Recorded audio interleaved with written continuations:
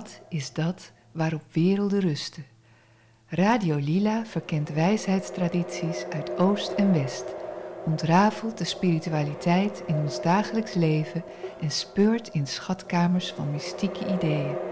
Scherpzinnig en luchtig, diepgaand en compact en op zoek naar geestelijke rijkdom. Welkom bij Radio Lila.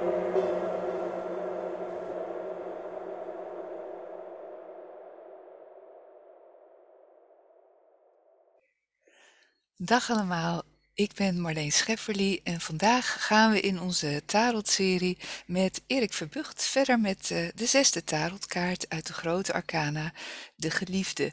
Welkom Erik. Ja, hallo. Het is een kaart van harmonie en evenwicht, dus, maar ook van tegenstrijdigheden en keuzestress. Dat is dan de andere kant van de kaart, zeg maar. Het is de 5e kaart, die hiervoor kwam, de Hierophant. Die is eigenlijk getransformeerd in een engel. En de 2 monniken zijn vervangen door een mannelijke en een vrouwelijke figuur. Laten we even beginnen met de engel. Wie is dat? Want ik las meestal dat het de aartsengel Raphaël is.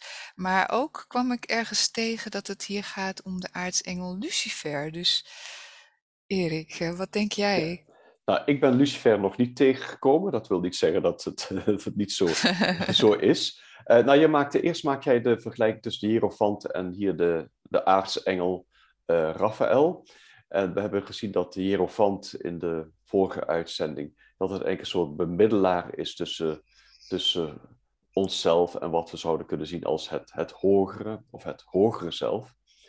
En je kunt hier de engel Raphaël zien ook als de beschermengel. Een soort contact waar we mee maken. Hè? Dus er zijn natuurlijk verhalen over dat mensen contact maken met hun beschermengel. En dan willen we het natuurlijk meteen hebben van, bestaat dat wel of bestaat dat niet? En ik las daar een heel mooi dingetje over in Paul Foster Case. Tenminste, als ik me dat goed herinner. Dat het wellicht niet bewezen kan worden dat er een beschermengel bestaat, maar dat het wel helpt om aan te nemen dat er zoiets bestaat als een hoger zelf waar we contact mee kunnen maken en die ons aan kan sturen of waar wij sturing van kunnen vinden. En dat vind ik eigenlijk een heel mooie gedachte. Hè? Dus je zegt niet zo zit het, maar als het zo zou zijn, kan het ons helpen. Ja, zeker. Inderdaad, je zei al het hogere zelf, het Atman ook wel, of het kosmische zelf, dat komt van achter de wolken vandaan. Ja, En hoe verklaar je dat?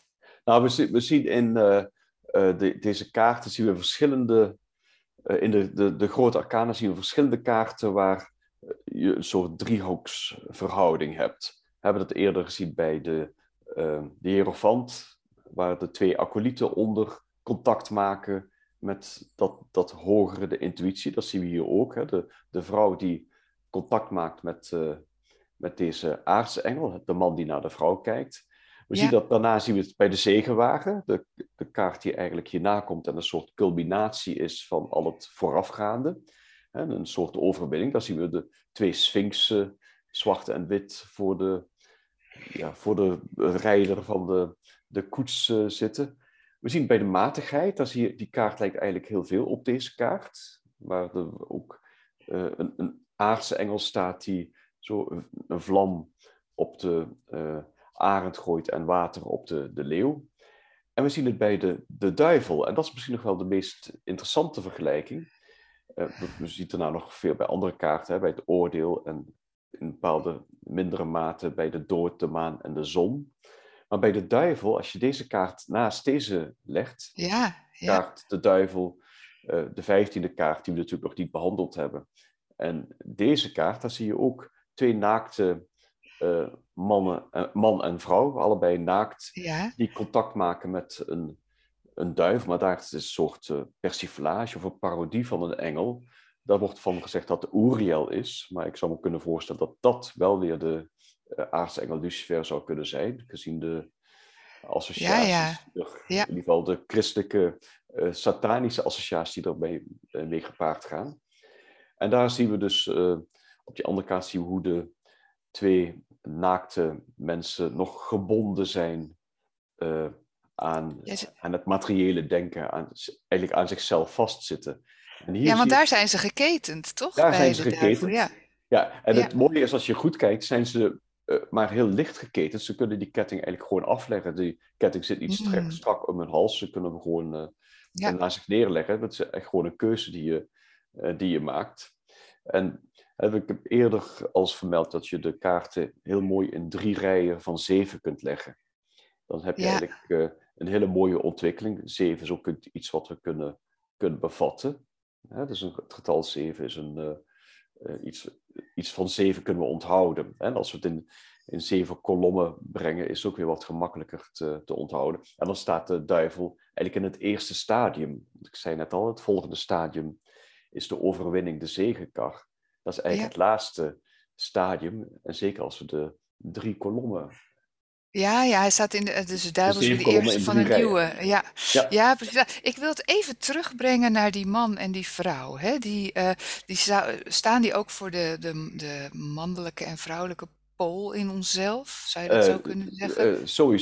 Sowieso, zeker. De eerste associatie die we natuurlijk hebben als we dit zien, je ziet hier eigenlijk een soort tuin van Eden, de Hof van Eden, waar Adam en Eva staan. Ja, ja, En de eerste man en vrouw, of eerste vrouwelijke principe en mannelijke principe. En we zien ja, de man zien we staan voor een boom met 12 vlammen. Dat is ja, eigenlijk de levensboom, zou je kunnen stellen. En die vlammen zijn ook weer in drieën verdeeld.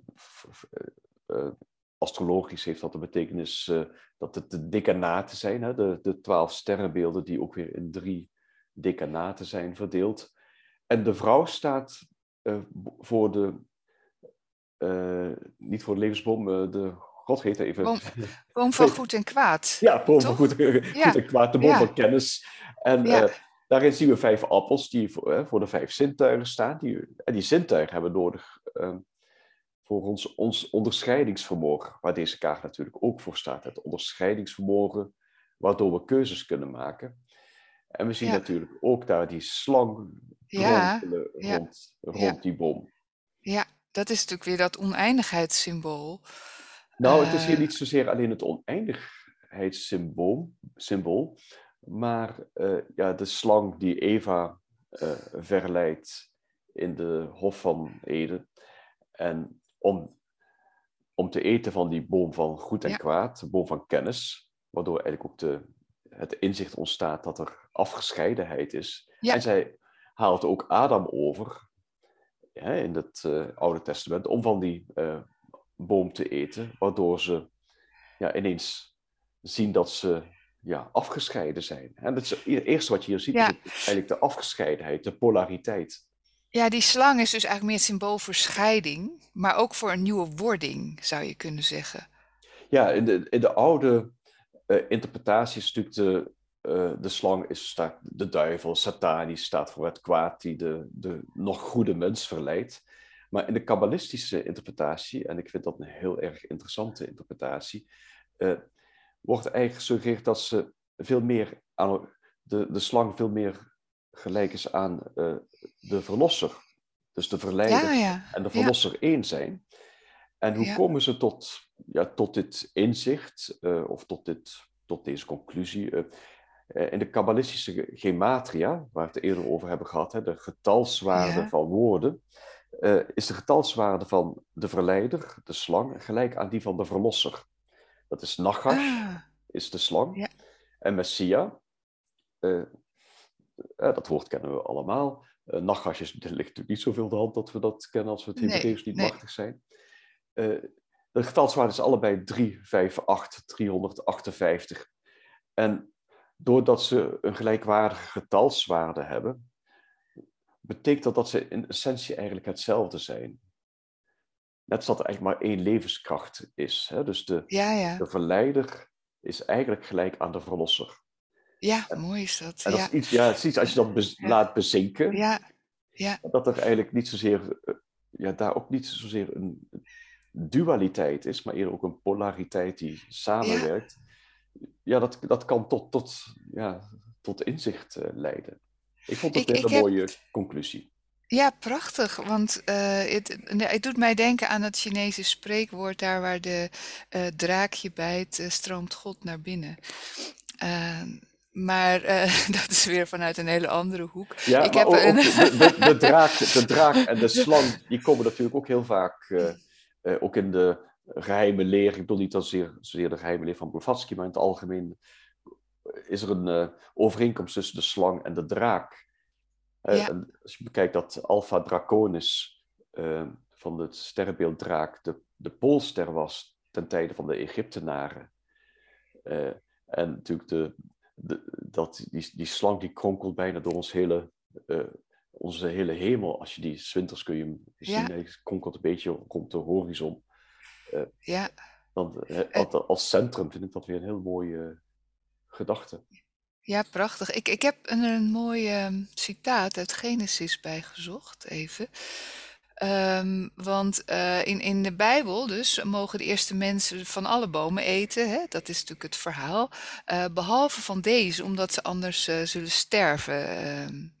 En als de slang in de boom dus de boom van goed en kwaad, dus dat aan Eva vertelt, die zegt: "Ja, dat klopt helemaal niet wat God daar zegt. Je sterft helemaal niet als je, van die, appels eet. Maar God wil het alleen maar niet, omdat hij dus weet dat als ze van de vruchten eten, dat hun ogen zullen opengaan en dat ze dus gelijk worden aan God, door de kennis van goed en kwaad."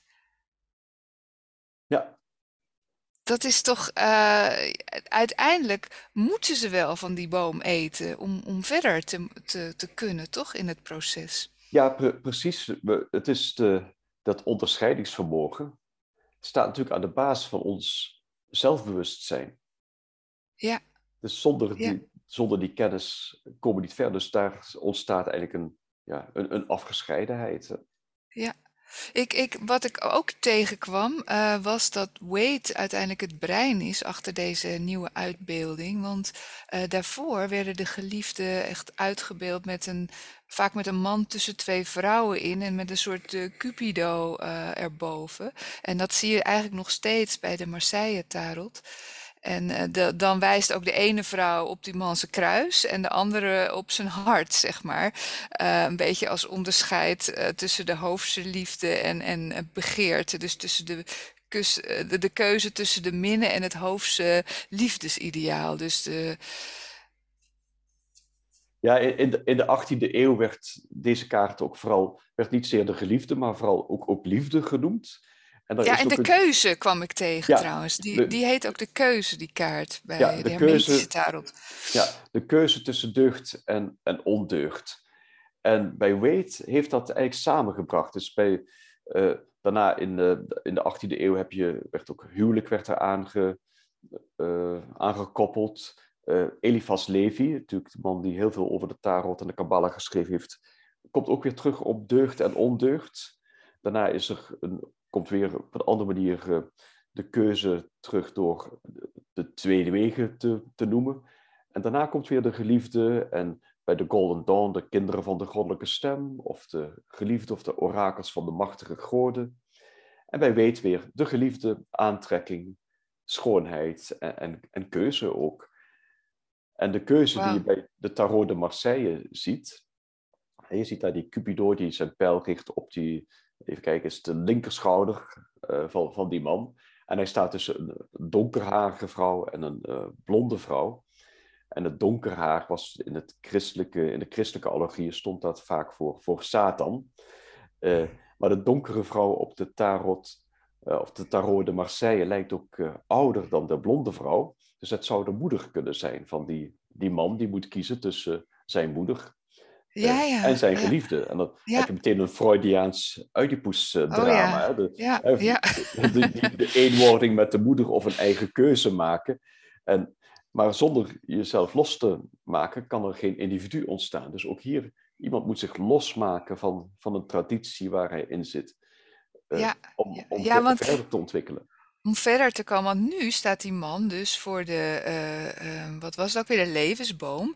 En met die 12 vlammetjes, of vlamachtige bladeren, zeg maar, die zouden ook staan voor de 12 tekens van de dierenriem. En dan zou je eigenlijk ook kunnen zeggen dat het weer een soort, weer een symbool is van het neerdalen van de geest in de materie. Ja, ja, zeker. Dit is is dit ook de man hebben. We zien eigenlijk dus Adam en Eva boven, onder een engel staan. En de man, eigenlijk kun je stellen dat steeds als de man en de vrouw in de tarot samen komen, of ook afzonderlijk komen, dat de man is steeds de magier. De vrouw is steeds Mhm. de hoge priesteres. Ah, ja, Of de man is steeds de keizer en de ja, vrouw de keizerin. Je kunt het zelfs stellen dat de twee acolyten die onder de hierofant zitten, eigenlijk ook mannelijk en vrouwelijk zijn. De ene heeft het ontvankelijke vrouwelijke principe, yin, en de andere weer het ja. actieve principe. En dat ja, maakt het ook wat gemakkelijker om steeds die kaarten weer op elkaar te betrekken. Want het zijn natuurlijk heel veel symbolen die op al die kaarten staan. En uiteindelijk zouden we al onze symbolen moeten kunnen ervaren. Het zijn bij wijze van spreken net als losse letters. Zonder die letters kun je Ja, geen woord maken en zonder woord geen nee. zin. En om echt een verhaal van te maken, ja, is het nodig om de symbolentaal enigszins te beheersen. Ja, ik kwam ook een citaat van Jung tegen. Dat wijst dan een beetje op het mysterieuze chemische huwelijk. Wat dit natuurlijk ook eigenlijk min of meer uitbeeldt. Dat het samengaan van twee persoonlijkheden lijkt op een vermenging van twee chemische stoffen. Als er überhaupt een verbinding tot stand komt, zijn ze allebei veranderd. Ja, Eh, ja, ja. Ja, het is, Transformerend. ja, Dus hier heb je dus die man, het zelfbewustzijn, uh, zoekt een soort eenwording door contact te maken met het vrouwelijke element, dat de hoge priesteres, het onderbewuste. En die hoge priesteres, die kijkt ook naar dat hogere zelf, ja, de engel of de ja, ziel. En ze ja, horen ook als een eenheid bij elkaar. Dus ja, dat onderscheidingsbewuste, of dat onderscheidingsvermogen zorgt staat aan de basis van ons zelfbewustzijn. En we zoeken ook altijd vereniging met anderen, zoals we ook binnen onszelf eigenlijk vrede zoeken. Hè? Het is niet dat we die polariteiten zien we ook in onszelf, hè? Dat mannelijke principe en vrouwelijke principe, dat ja, yin en yang, het ontvankelijke of het actieve, hebben we ook in onszelf. En die scheiding en afzondering is een soort een paradox of de scheiding en afzondering stimuleren ook ons verlangen om weer te verbinden. Dus we hebben die afscheiding en afzondering nodig om weer één te worden. Of om volledigheid en eenheid ja, te ervaren. En dat is eigenlijk ook wat Jung dan zegt. Hè? Dus die eenwording zien we ook in de hermafrodiet.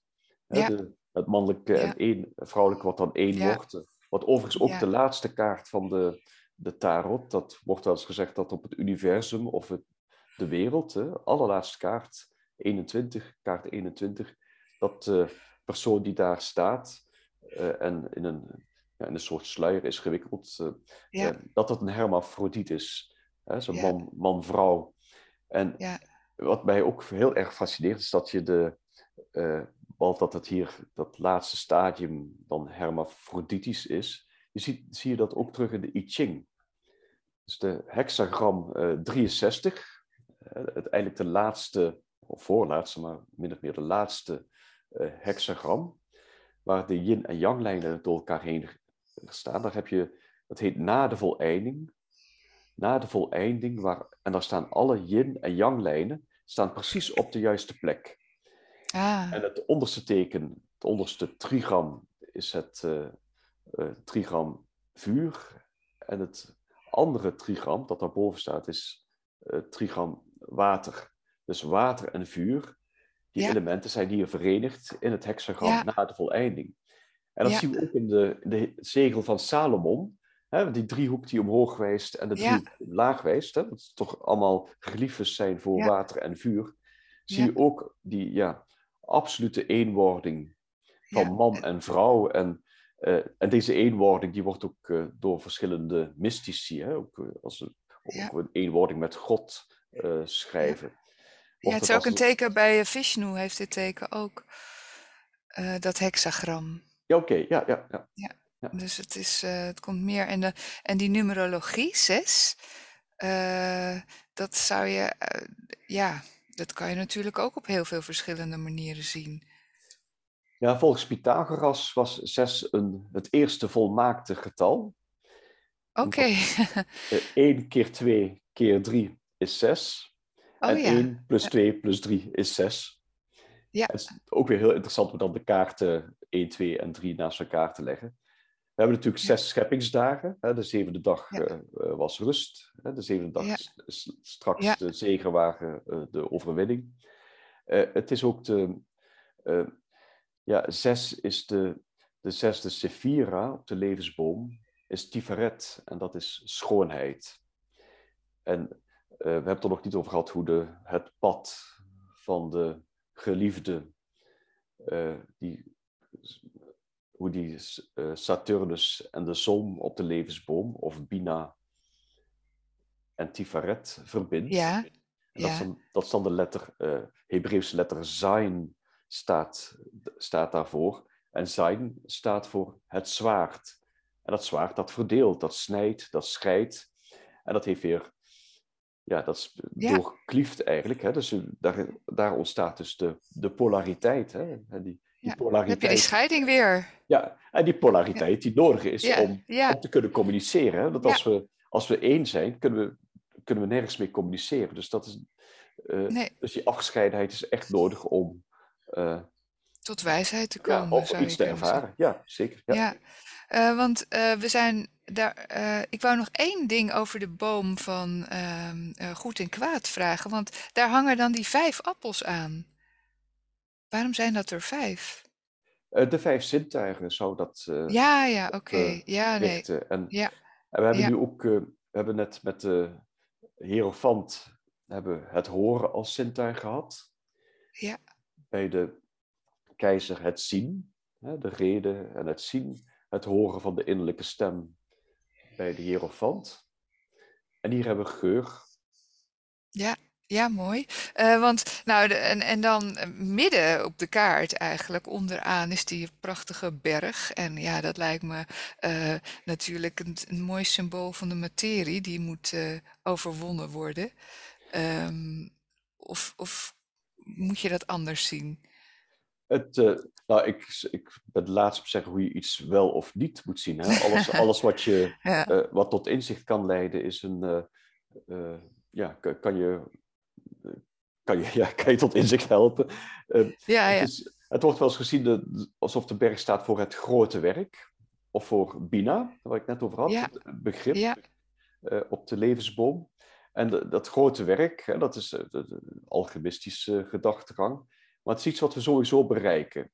Hè, we kunnen de evolutie kunnen een handje helpen door ons bewust met zaken bezig te houden. Maar het is gewoon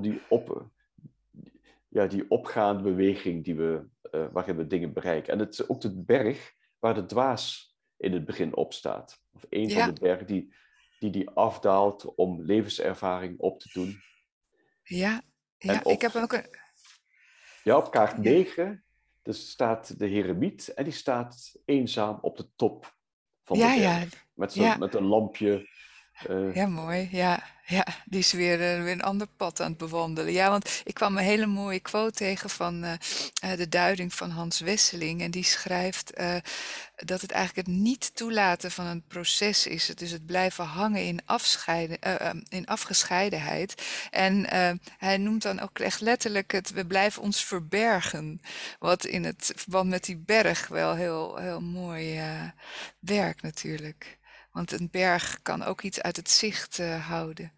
Ja, wat je zegt, we verbergen iets. Dus natuurlijk, die man en vrouw zijn naakt en ze hebben niets te verbergen.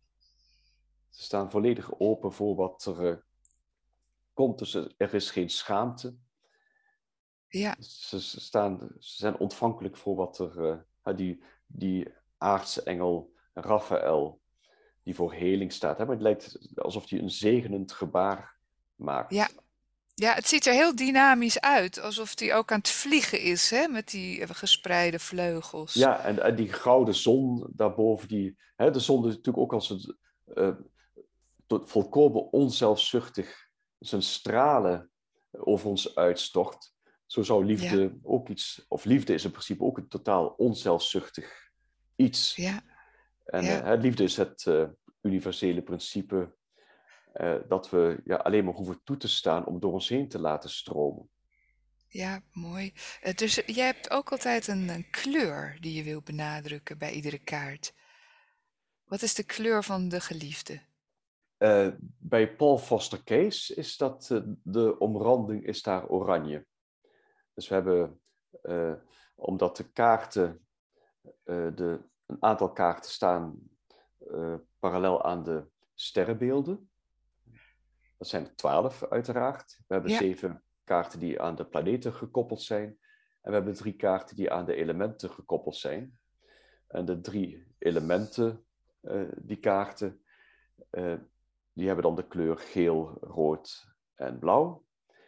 En de andere 7 kaarten, de planeten, die hebben dan die gemengde kleuren. Dus heb je die 7 kleuren zeg, van de regenboog.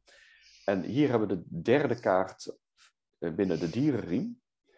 En die begint op rood, begint de keizer. Dat stond of correspondeerde met ram. Daarna hadden we rood-oranje, de hierofant, die met stier gelinkt is, of aan stier gelinkt is. En hier hebben we de geliefde, de tweelingen, sterrenbeeld ja, tweelingen, met de kleur oranje. ja, En de tweelingen, dat zijn ook de onafscheidelijke broers Castor en Pollux, ja, ja. die toen aan de hemel geplaatst zijn. Die we trouwens nu in dit jaargetijde heel mooi kunnen zien. Het is ook Castor en Pollux, het is een soort, het sterrenbeeld tweeling is eigenlijk een soort rechthoek. Maar als je de sterren Castor en Pollux, als je daar, of je hebt heel scherpe ogen, of als je daar de verrekijker op zet, dan kun je ook nog zien dat het zelf weer dubbelsterren zijn. Ah, Heel mooi om. ja. Dus je herkent als je ze eenmaal ooit ontdekt hebt, wat niet zo moeilijk is, dan Blijf je ze zien? blijf je ze zien. Dus je herkent ze al aan de afstand waarop ze van elkaar staan. Ja, ja, mooi. Ja, ik vind het ook wel een mooi idee om de geliefde als een tweeling te zien. Dan is het ook, ja, ook een mooie, makkelijker om ze ook als eenheid te zien. Of als iets wat zich in jou zelf afspeelt, de mannelijke en de vrouwelijke kant. Ja, animus en anima. Hè? Ja, ja, Ja.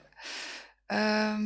Ja, nou volgens mij, er is niet echt een weg toch te zien naar die berg toe. Of, want het is een beetje onduidelijk hier wat er zich afspeelt. Nee, dat is heel, heel goed opgemerkt. De weg zie je pas later, zie je die bij de maan. Daar zie je Ja, dat ja, pad heel duidelijk. En dat is op zich heel fascinerend. De berg zien we vaker terugkomen. We zien het op kracht. Op kaarten 8 zien we hem terugkomen. En bij de maan en ook bij de ster zien we hem linksachter liggen.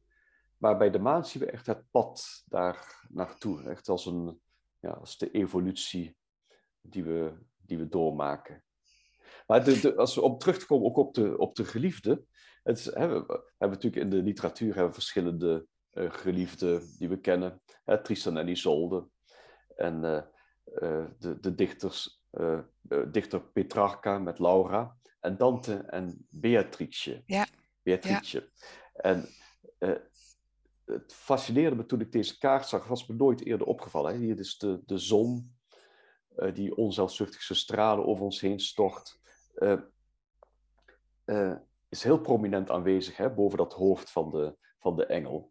En schoot me ineens te binnen dat het Paradiso van Dante, dat Divina Commedia, het slot, die ja, allerlaatste zin, l'amor che move il sole e l'altre stelle.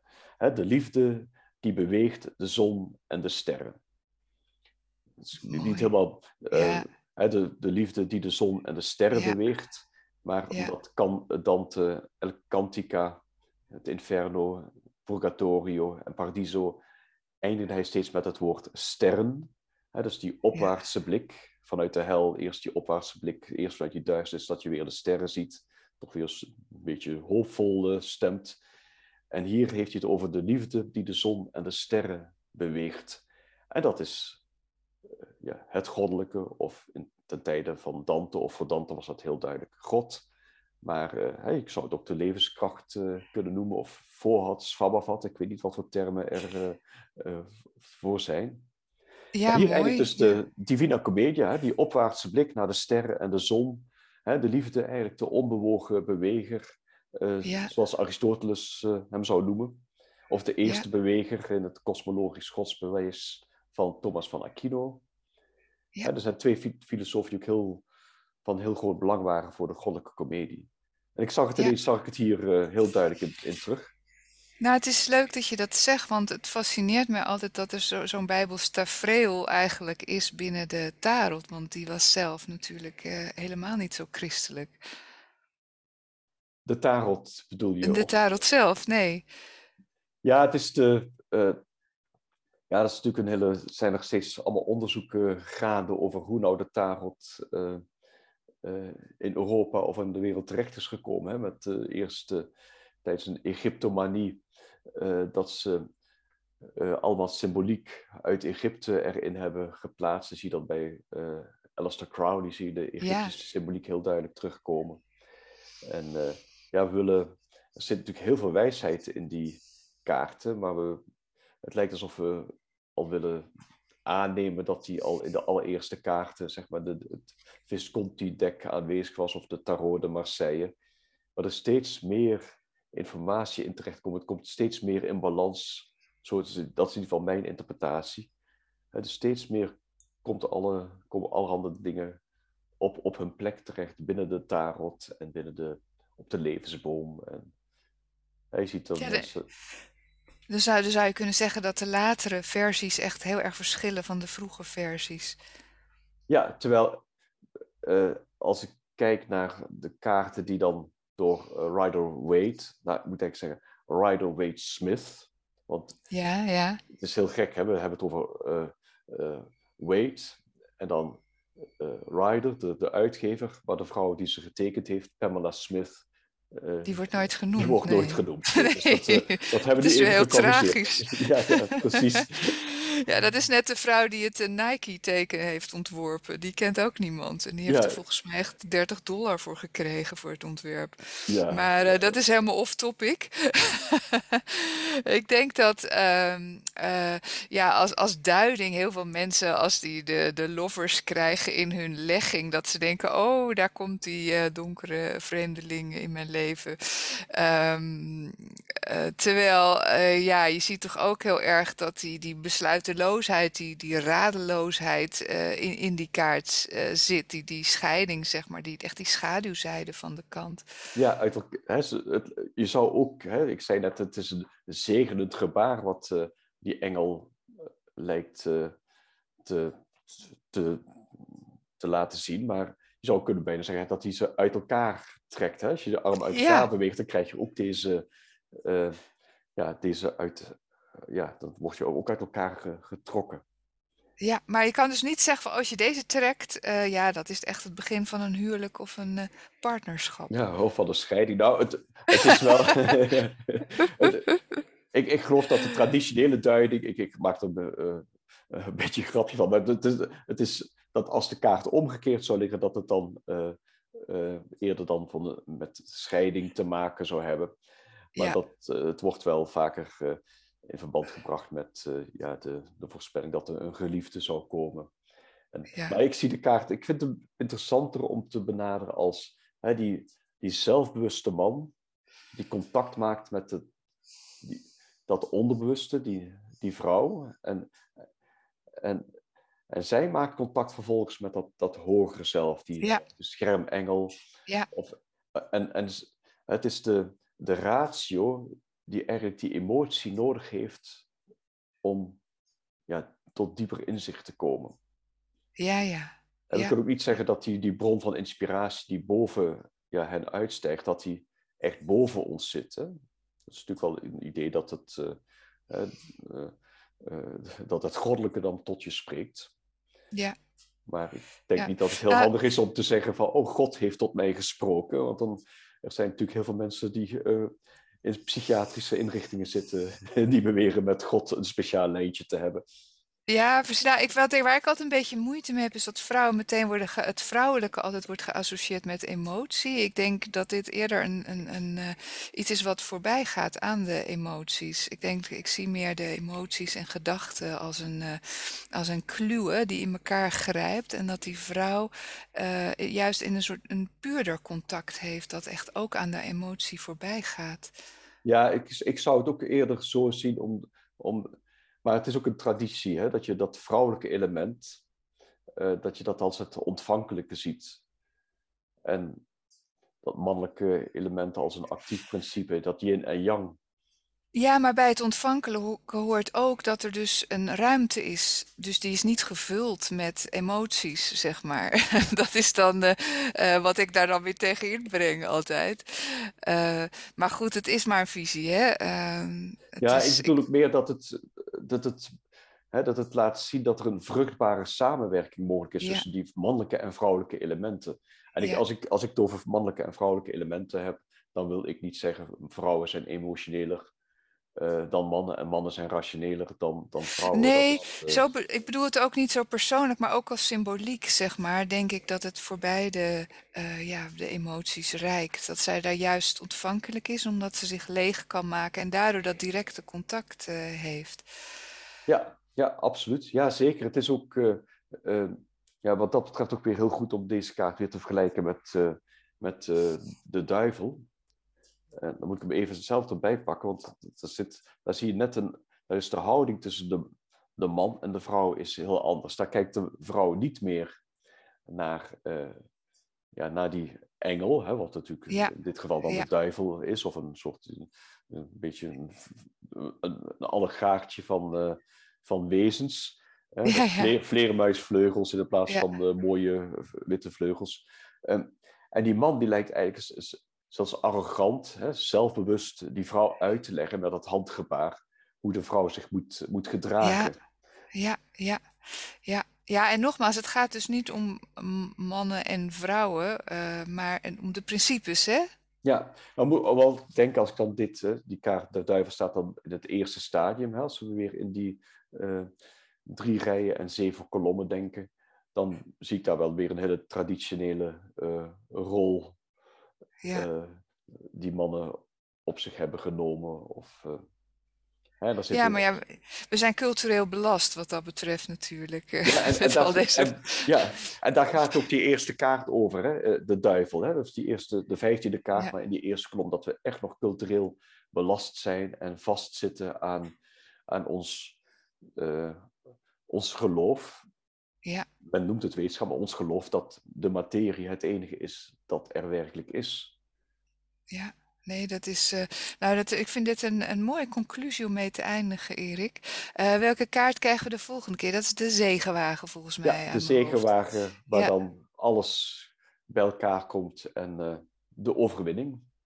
Oké, dankjewel, Erik. Graag gedaan. Tot de volgende.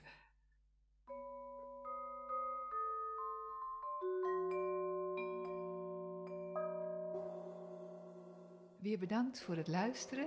En als je wilt reageren op de uitzending, kan dat via onze website, op onze Facebookpagina of door te mailen naar radiolilapodcast@gmail.com. Voor alle vragen of opmerkingen over de behandelde thema's of andere zaken, of als je ideeën hebt voor onderwerpen, laat het ons weten via www.radiolila.nl. Tot de volgende!